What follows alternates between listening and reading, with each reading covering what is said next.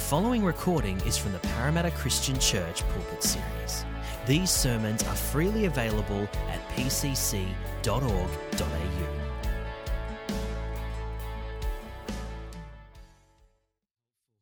Well, we're going to come to the Word of God, kind of part B of the Word of God. That was really helpful. Why do we segment thinking about the gifts of the Holy Spirit? How about I pray before we do that? Father, thank you, Lord God, for your presence with us this morning, Lord.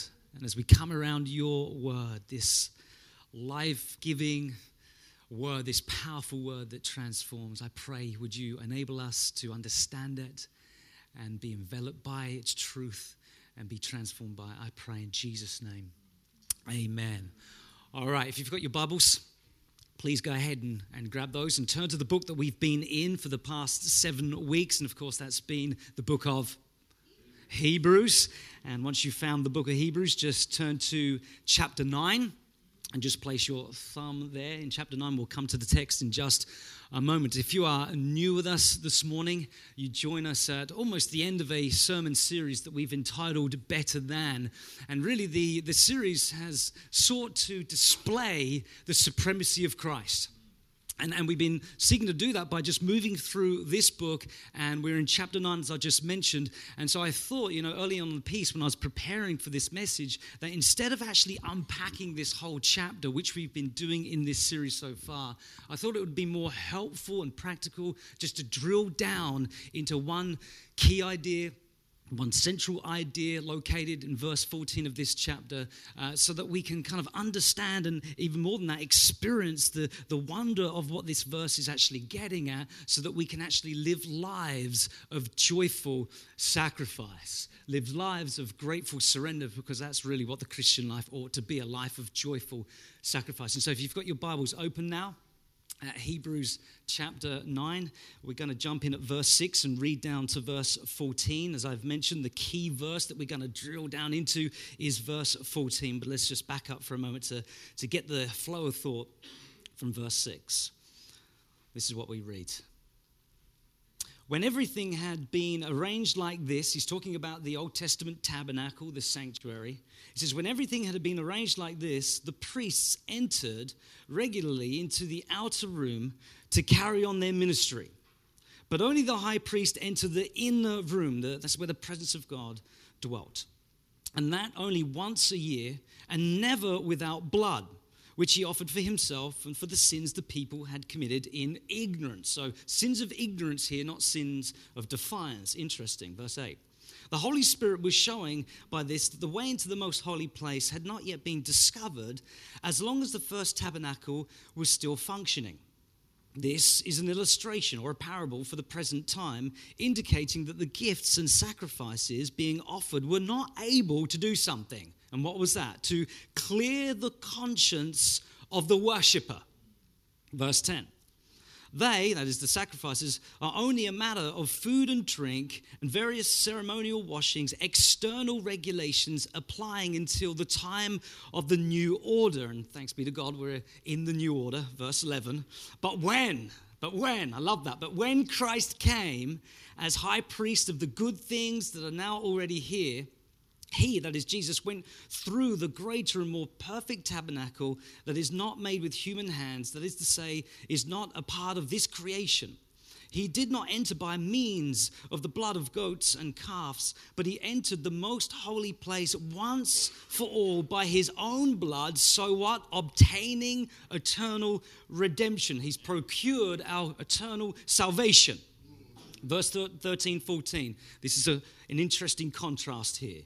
He says, the blood of goats and bulls and the ashes of a heifer sprinkled on those who are ceremonially unclean sanctify them so that they are what? Outwardly clean. Verse 14, here's the pivotal verse.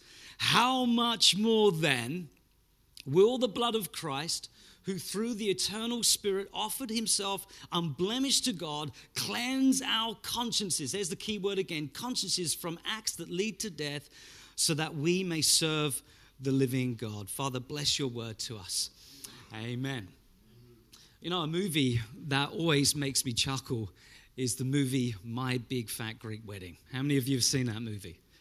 Yeah, it's a fantastic movie. If you haven't seen it, it's about a Greek family, the Portokalos family, and there's lots to admire about the family, but the character in the movie that I most admire is Mr. Portokalos, the dad. If you've seen the movie, this guy, he's obsessed and fascinated with two things. The first thing is all things Greek. Have you seen the movie? He thinks that everything can be traced back to ancient Greece, that every word in the Western world can, trace itself back to the Greek language, and maybe that's true in the Western world. And also his second fascination, it's kind of an odd obsession, is his fascination with Windex. He thinks that Windex is the remedy and the solution for all of life's issues. There's one scene, it's a funny scene. Mr. Portokalos, Mrs. Portokalos, they're sitting there at the kitchen table along with the auntie, the Greek auntie and the Greek uncle, and they're enjoying lunch together.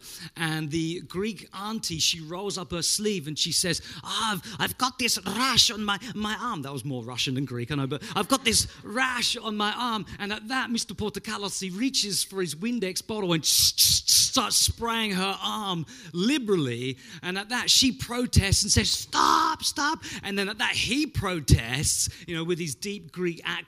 And he says, no, this really works. And then he says, it's funny.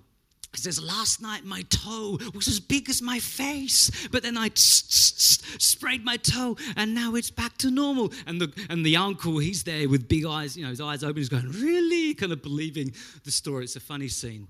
Mr. Portokalos, it doesn't matter what the issue is, the remedy for him is always Windex. If it's poison ivy in the garden, it's Windex. If it's a scar, Windex. If it's a spot, it's Windex. Now, what has this got to do with Hebrews chapter 9? This Windex thing. Well, not much other than this. The sad reality that some Christians, especially in our Pentecostal charismatic circles, have what I'm calling, because I just made it up this week, a Windex theology of the blood of Jesus.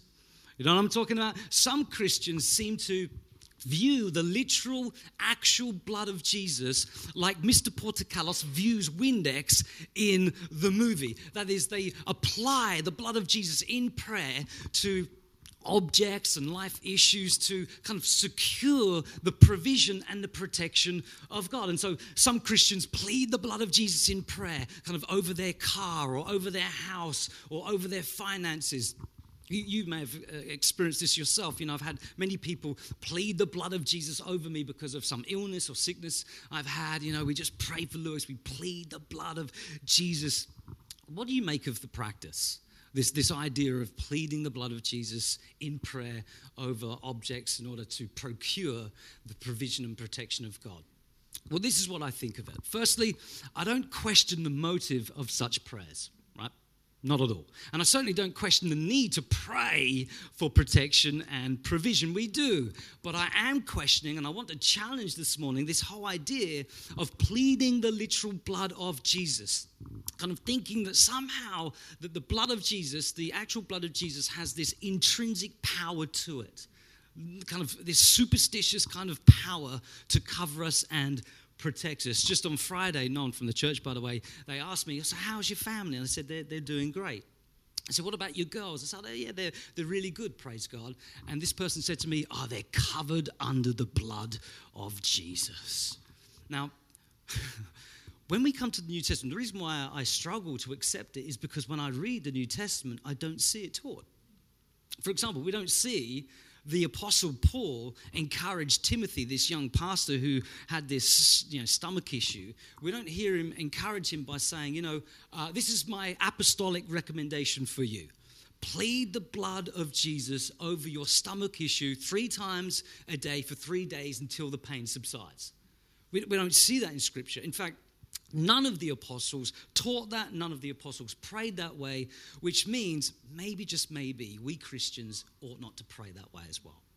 And so what has this got to do with Hebrews chapter 9? Well, everything, because Hebrews chapter 9 is about what? The blood of Jesus Christ, especially our pivotal verse in verse 14. It's all about the blood of Jesus. But listen to me, not the actual literal blood of Jesus, but what his blood signifies, what it represents.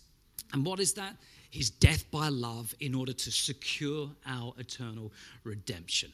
That's how the blood is used in the New Testament more often than not. It's shorthand for Christ's self-giving sacrifice, his death by love. He's giving himself on the cross for us to secure our redemption. And so this morning I want us to kind of think clearly and biblically about the blood of Jesus by exploring these two big questions. Here's the first question. What has Jesus' blood accomplished for us? All right, we're going to just hone in on one accomplishment, one amazing blessing that Christ has won for us. And the second question kind of flows out of the first, and it's this: what's the ultimate purpose of Jesus' self-sacrifice? Why did he spill his blood for us? Yeah, so these two questions that we're going to consider. So the first question, are you with me? All right, so what has Jesus accomplished for us through his self-sacrifice, by spilling his blood for us? Well, it's found in verse 14, obviously in our key verse. Our author tells us this, that Christ has accomplished for us what the old sacrificial system was unable to accomplish. And what was that? Well, we're told in verse 14, inner cleansing, having our consciences cleansed. Listen to what he says. He says, how much more, we'll come back to that in a moment, will the blood of Christ, cleanse our consciences. Now, for us to really praise God for this gospel privilege, which it is, for what Christ has accomplished for us, we first need to understand the conscience. What is the conscience? How do our consciences work? And why is this such a wonderful blessing to have our consciences cleansed by the blood of Christ, his death for us? Well, allow me to give you this little illustration. The conscience is hard to get at and define because it's not a physical object. All right? With physical objects, they're kind of easier to define and describe because you can see them, you can smell them, you can taste them, you can touch them. But the conscience is a mental faculty. And with all mental faculties, they're really difficult to grasp. And so this little illustration for you. Picture this. Your conscience is your internal witness. That's actually how it operates. That's how it functions. Your internal witness who, depending on whether you're living out your values or not, stands as a witness to testify to your guilt or innocence. You hear that? So a little example. Picture this. We all value patience this morning, okay? Let's just pretend that we do. Value patience.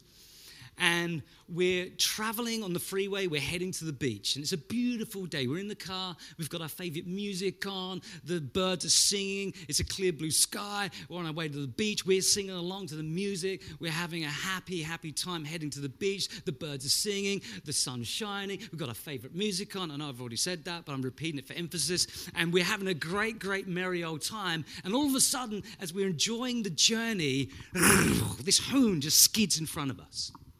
And it caused us to kind of freak out and kind of turn the vehicle. And we think that we're going to smash into the vehicle next to us. And so our lovely, peaceful, enjoyable, serene moment has become chaotic immediately. And then what happens? Guess what? Well, you lose what? Your cool. You lose your rag. And maybe, just maybe, you say something about that guy who just cut you off. And maybe you use colorful words to describe him.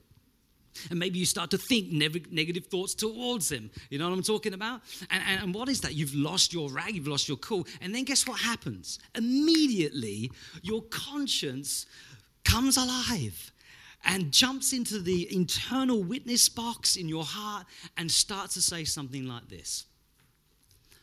This is kind of an internal conversation you're having. That's the way the conscience always begins when you've violated a value. He says, Now, you value patience, don't you? And you're like, yeah. As you're driving along, this is some time after, you're still driving along. Yeah, I value patience.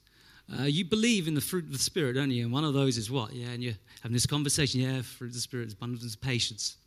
What about Colossians 3:12? Yeah, children of God ought to be patient.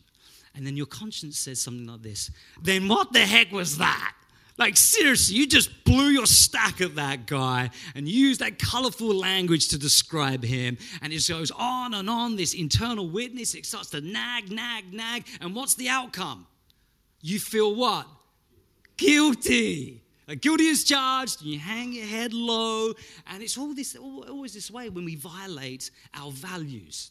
Whether that value is generosity and you're not generous, whether that value is purity and you blow it again, you're not pure, or your value is honesty and you exaggerate the truth, or you don't tell the truth, the value that's violated, the conscience that will come alive and actually make you feel guilty, and you sense that kind of inner dirtiness, that inner shame, that weight. You know what I'm talking about? We all experience this. And interestingly, sociologists and anthropologists, they've studied ancient civilization, and every single culture, every single people group, human people group, have experienced exactly this inner sense of filth and dirtiness, this guilty conscience, this shame within. Where do you think religion comes from?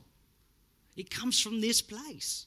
All human religion comes from this place, trying to deal and handle and erase this inner guilt through regulations and religious practices, and trying to appease the angry gods, this inner shame, this inner guilt. And as Christians, this shouldn't surprise us, because this guilt can be traced all the way back to where? The garden, where the value was violated. God's standard was violated, and immediately guilt and shame entered the human heart, and immediately that caused separation between them and God. They hid from God, then they started to blame each other, and so this guilt and this shame breaks relationships with God, relationship with each other, and also relationship with ourselves, because they saw their nakedness and they felt that guilt and that shame, and they sought to clothe themselves. And so that's how the conscience operates. It's this inner witness that makes us feel guilty. Now, interestingly, our author tells us in verse 9 of chapter 9, our chapter, that the Old Testament sacrificial system, although it wasn't worthless or pointless, it was powerless to deal with this inner guilt. Listen to what he says in verse 9. He says, "The gifts and sacrifices being offered were not able to clear the conscience of the worshipper." In verses 1 and 2 of chapter 10, the author says something very similar. He says that these animal sacrifices were unable to cleanse the conscience. If they had that ability, then they would have stopped being made. But he says, verse 2, otherwise would they have stopped being offered? And of course the answer would have been yes, if they would have dealt with this inner guilt, this conscience. For the worshippers would have been cleansed, he says in verse 2, once for all, and would no longer have felt guilty for their sins. But they did feel guilty. Hence the need for sacrifice after sacrifice after sacrifice after sacrifice. The worshippers realized that these animal sacrifices, they weren't powerless. They did affect some kind of change, as we're going to see, but they couldn't penetrate. They couldn't deal with this inner guilt. And so the whole Old Testament sacrificial system can be likened, as it were, to deep heat. All right, we all are familiar with deep heat. You get a sore muscle and you apply deep heat. Someone gave me a knee nudge when I was playing soccer the other week, and it was really sore and I couldn't move. And so I called the guys and said, "Can you give me deep heat?" And I rubbed it on. It has its uses, but listen, deep heat is useless for leukemia. You just can't, it's just ludicrous to apply it, because it doesn't penetrate to this blood issue. Cancer in the blood, something else is needed. And that was really what the Old Testament sacrificial system was like. It was like deep heat. It had its uses, as we're told in verse 13, the blood of goats and bulls and the ashes of a heifer sprinkled on those who are ceremonially unclean, sanctified them so that they were outwardly clean. So it wasn't worthless, this sacrificial system. It wasn't pointless. God doesn't give anything that's pointless or worthless. But it was just unable to penetrate the human heart, to deal with the guilt caused by sin. And so our author says, verse 14, well then how much more? He moves, listen, from the lesser to the greater. If the sacrificial system, animal sacrifices, were beneficial to a degree, they affected external purity, external cleansiness, then surely how much more will the blood of Christ who through the eternal Spirit do this, deal with this inner stain and inner guilt. And how? How? Well, because we're told that he offered this sacrifice through the Holy Spirit, unblemished to God, which means this. The statement's going to be on your screen. It's incredible. It's coming. Yeah, there it is. It means this, that Jesus, as the divine Son of God, empowered by the Spirit of God, the Holy Spirit. Notice the Trinity at work here. He offered himself through the eternal Spirit, that is, the empowering presence of God's Spirit. He freely gave himself for us as the perfect offering to God in order to secure our forgiveness from God. Incredible. You know, I was reading a true account of a guy called Jeffrey Ebbett the other day. And when he was a young guy, when he was 5 years old, he was involved in a nasty car accident. And he's a lot older now. And so back then, you didn't have to wear your seatbelt. They certainly didn't have airbags. And as a little kid, you know, back then you could actually ride in the front seat. My kids, you know, when we do a long trip, they always kind of argue sometimes. Like, come on, we're tired. We just want to give you a cuddle, Mum. And we're like, you can't come into the front seat. Daddy will get booked. He might lose his license. But it wasn't that way back then. And so this young Jeffrey, he was riding home. It was nighttime. He was in the front seat with his mum on her lap, and they were traveling down this dark kind of alley, this kind of narrow lane. And as they were driving home, this drunk driver, he swerved his car in the opposite direction into their lane, and the two cars smashed together. And Jeffrey, kind of recounting the incident, he says, I don't remember much about what happened, but I do remember being absolutely terrified as a 5-year-old because I was covered from my head down to my toes with blood.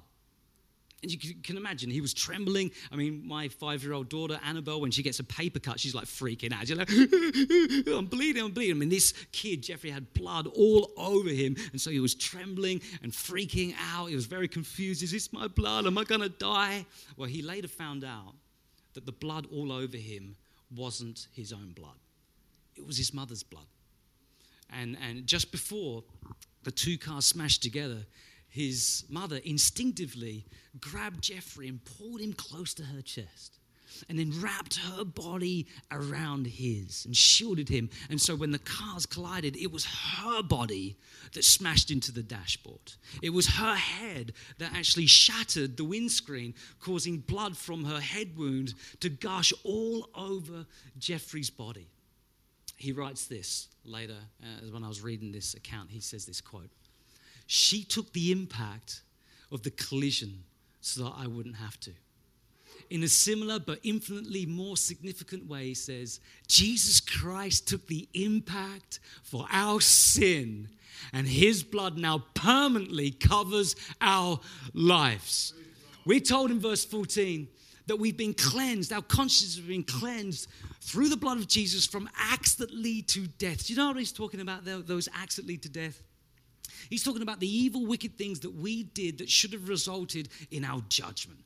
Us being judged by God because of our idolatry. And yet, this is a wonderful illustration because Jesus took the impact for us. He shielded us, the perfect parent. He shielded us, wrapped himself around us, and he took the full force of God's judgment upon our sin, upon himself. That's the incredible thing.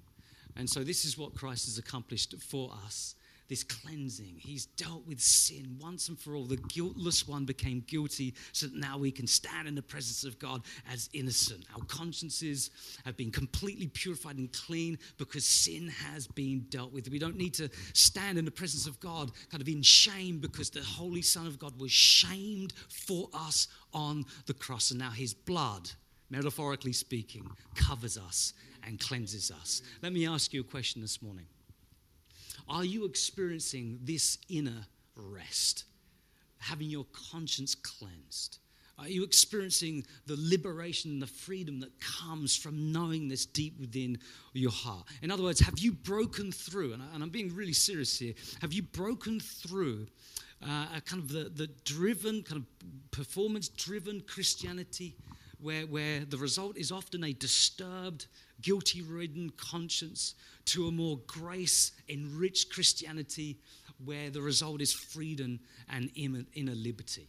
Or to change the metaphor, have you jumped off the treadmill of performance? You've all been on a treadmill. No doubt they're pointless, I think. You're just on the treadmill of performance, trying to please God, thinking that he's reluctant, thinking that he's not really that good and generous, and you're trying to appease him, and you're just doing your religious duty and your religious works, and the result of that is often weariness and guilt. Have you jumped off the treadmill of performance and instead jumped onto the travelator of grace? Have you ever been on a travelator at the airport? They're amazing. You jump on it, go, woo, and you still walk, but you move at a more rapid rate. Well, that's what it's like when you experience the grace of God in your heart. There's still motion, you're still doing stuff, but you're carried, you're inspired to rejoice in this liberation that Christ has wrought and won for us. And so this is the first thing. This is, I guess, the question that we've been considering. This is what Jesus has accomplished for us, this inner cleansing. Now, flowing on from that, we have this cleansing, but for what reason? For what purpose? Yeah, to have our guilt dealt with. Yeah, to have this peace. Yes. But for any other reason than that? Is there a deeper, more profound reason? Well, there is, according to verse 14. Because our author goes on and says this. He says, how much more then will the blood of Christ, ... cleanse our consciences from acts that lead to death, so that, that's very important, so that, here's the purpose clause. Here's the purpose of your cleansing. So that we may serve the living God. And so Christ gave himself so that we may be cleansed. Cleansing is for what? Serving. Blood spilt, we're cleansed. Cleanse is for serving the living God. And the book of Hebrews, chapters 10 through 13, spells out what this service ought to be. It's to be a fully orbed, kind of boots in and all type serving, where we give every single fiber of our being over to God. We place every aspect of our lives under his lordship and authority. Nothing's to be left out. There isn't to be this kind of pick and mix thing where we say, yeah, actually, I don't mind doing that, but being generous with my finances, I'm not kind of into that. It's this kind of whole, all-inclusive, wholehearted dedication to God, because we realize that we've been bought at such a price. We are no longer our own, but we are his, fully his. So this complete service, this complete obedience to God, all right? However, let me just throw this in. We've got to be really, really careful here when we think about serving God. Because when we think about serving God, sometimes the image that comes into our mind, I think, a lot of the time, is not a helpful one nor a biblical one. Where we picture God as, he's got up there and we've got to kind of just do our thing and serve him. And often that can result in a kind of drudgery, kind of legalism sometimes, and we lose joy because we've got to kind of appease this God. And also, this idea of serving God this way can also diminish the beauty of God in the eyes of unbelievers. Because unbelievers can look at that and say, see, I'm justified in my opinion. Religion, Christianity is lifeless. It restricts and strangles life. And so why do I want to be a part of that? And of course, Jesus said, I've come not to do that. I've come to bring abundant life. And so how are we then to serve Christ in a way that honors him? What is Christian service? That's the question I want us to consider as we draw to an end here. What is Christian service? Well, we need to go to the words of Jesus here. We need to come to Christ. Because in Matthew chapter 6, 24, the Sermon on the Mount, Jesus puts it this way, and it's so helpful. He says, you cannot serve God and money. You read that? He uses the word serve. You cannot serve God and money. So Jesus is forming here a comparison for us. And so let me ask you, how do people serve money? How do they serve money? Do they assist money in order to help money out? No, that's a ridiculous idea. And of course, that's not what Jesus is talking about. So then how do people serve money? Well, they serve money because of what money promises, right? They give themselves to money because of the promises that money offers. And what does money offer? Well, money essentially says, if you have me, then you will have life. If you gain me, then you will gain life. this promise. And so if you have me, I'll give you your heart's desires. I will satisfy you with a lot of money. You'll be able to buy the new house that you've always wanted. You'll be able to buy the new car. You'll be able to go on those fancy holidays. You'll be able to afford that great education that you want for your kids. If you just have me, then you will be content. And you see, this is the reason why people serve money. They don't serve money by putting their power at money's disposal for money's good. Rather, they do what's necessary, i.e. they work hard, or some are a little dishonest, or some even steal money, so that the money's power may be at their disposal for their good and sometimes for the good of others. And so Jesus is telling us here, this is how we're to view serving God. This is how we're to do it. We're to apply this understanding to our serving of God. That is, we don't serve God by putting our power at his disposal for his good as if he were deficient in some way. We're going to help you out, God. You need us. No. We serve God by allowing his power, listen to me, his power, his grace to be at our disposal for our good and for the good of others, which results in what? His glory, his honor, because the giver, listen to me, gets the glory. The benefactor gets the honor. And in Scripture, God is the ultimate giver.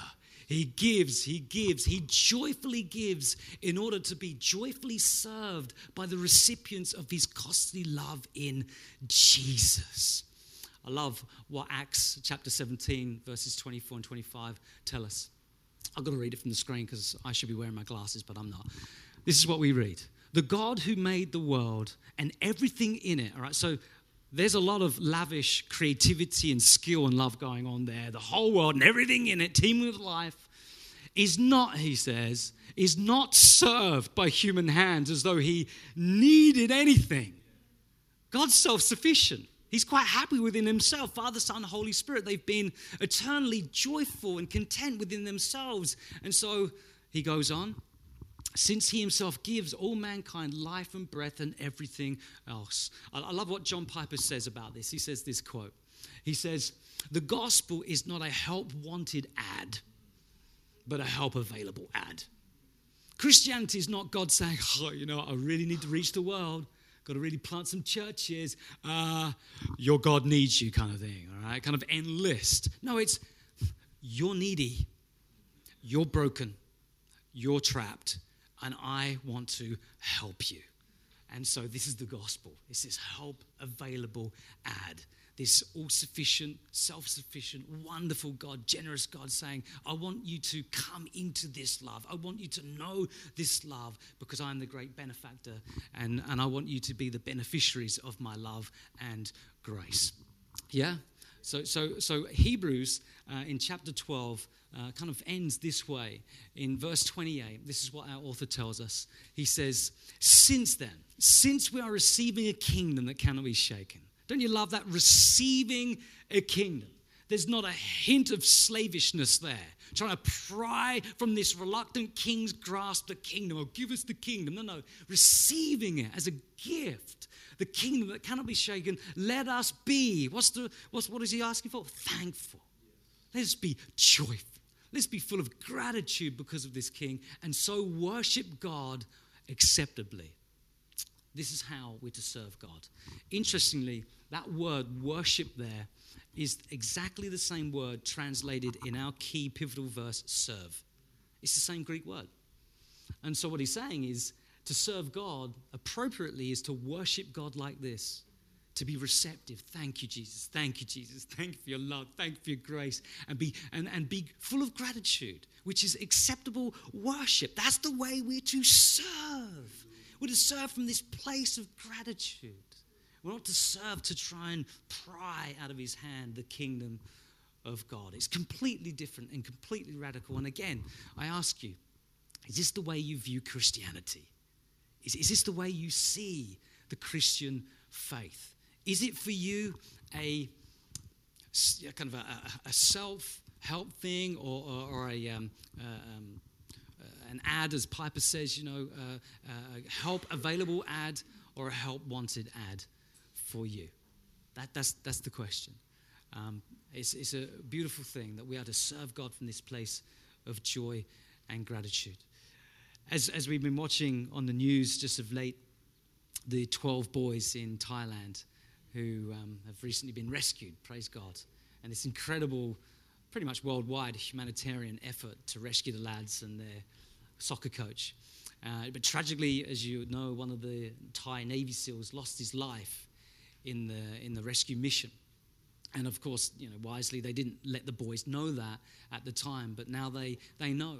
And I just read a news report the other day that some of these boys, they after hearing the news that this Navy SEAL had lost his life trying to rescue them, they were wiping their tears from their eyes, and they were given a picture of this Navy SEAL. And they started to write, some of the lads started to write on this picture, "From now on, we're going to be good guys." Wiping the tears away, the tears of thankfulness. And from now on, we're going to be good guys. And isn't that the way we're to serve God? Isn't that the Christian approach? I guess the ultimate Navy SEAL, Christ, coming to our aid, rescuing us. We were trapped in the cave of sin and despair, and he came and he lost his life for us to win us, to rescue us, to bring us into the family of God. And so now with tears of joy, we can say, okay, we're going to be good guys. We're going to live lives full of gratitude and service for you. Yeah? And so come on, church. Let's praise God for his incredible grace, and let's serve him this way with every fiber of our being. Could I ask you to stand, please, as we conclude the service? I could ask just the guys to jump on the stage. That would be great. Yesterday we had, as Hill mentioned, the Holy Spirit Day at Alpha, and we prayed for people, and the Holy Spirit really moved in power and really confirmed his love for people. And I realized, yesterday, like never before, that we can do a lot of talking and explaining. That's the Alpha course does that. But it's the Holy Spirit that makes these truths live in our hearts. And so I'm going to pray now that these truths that we've been considering may come alive to us, and they'll be new to us as we just, for a moment, open our hearts to heaven. Let's do that. Stretch out our hands. Father, thank you. Thank you, Lord. Lord, you saw us in our despair. Lord, guilty, stained consciences because of sin. And Lord God, you didn't leave us in that cave system, Lord, to die by ourselves. Lord, you put together this incredible rescue plan, this rescue mission. And we're so grateful, Lord God, for Jesus, the one who gave himself for us. And so I pray, Father, would you pour out your Spirit upon each one now? Holy Spirit, Holy Spirit, Holy Spirit, Holy Spirit. Make these wonderful realities come alive to us in a new way, where we may experience and know deep within this inner cleansing. And Lord God, from this place of gratitude, serve you all the days of our lives. Lord, Holy Spirit, thank you. Holy Spirit, Holy Spirit, Holy Spirit, Holy Spirit. As we worship, just be in that attitude of worship, just asking the Holy Spirit, come.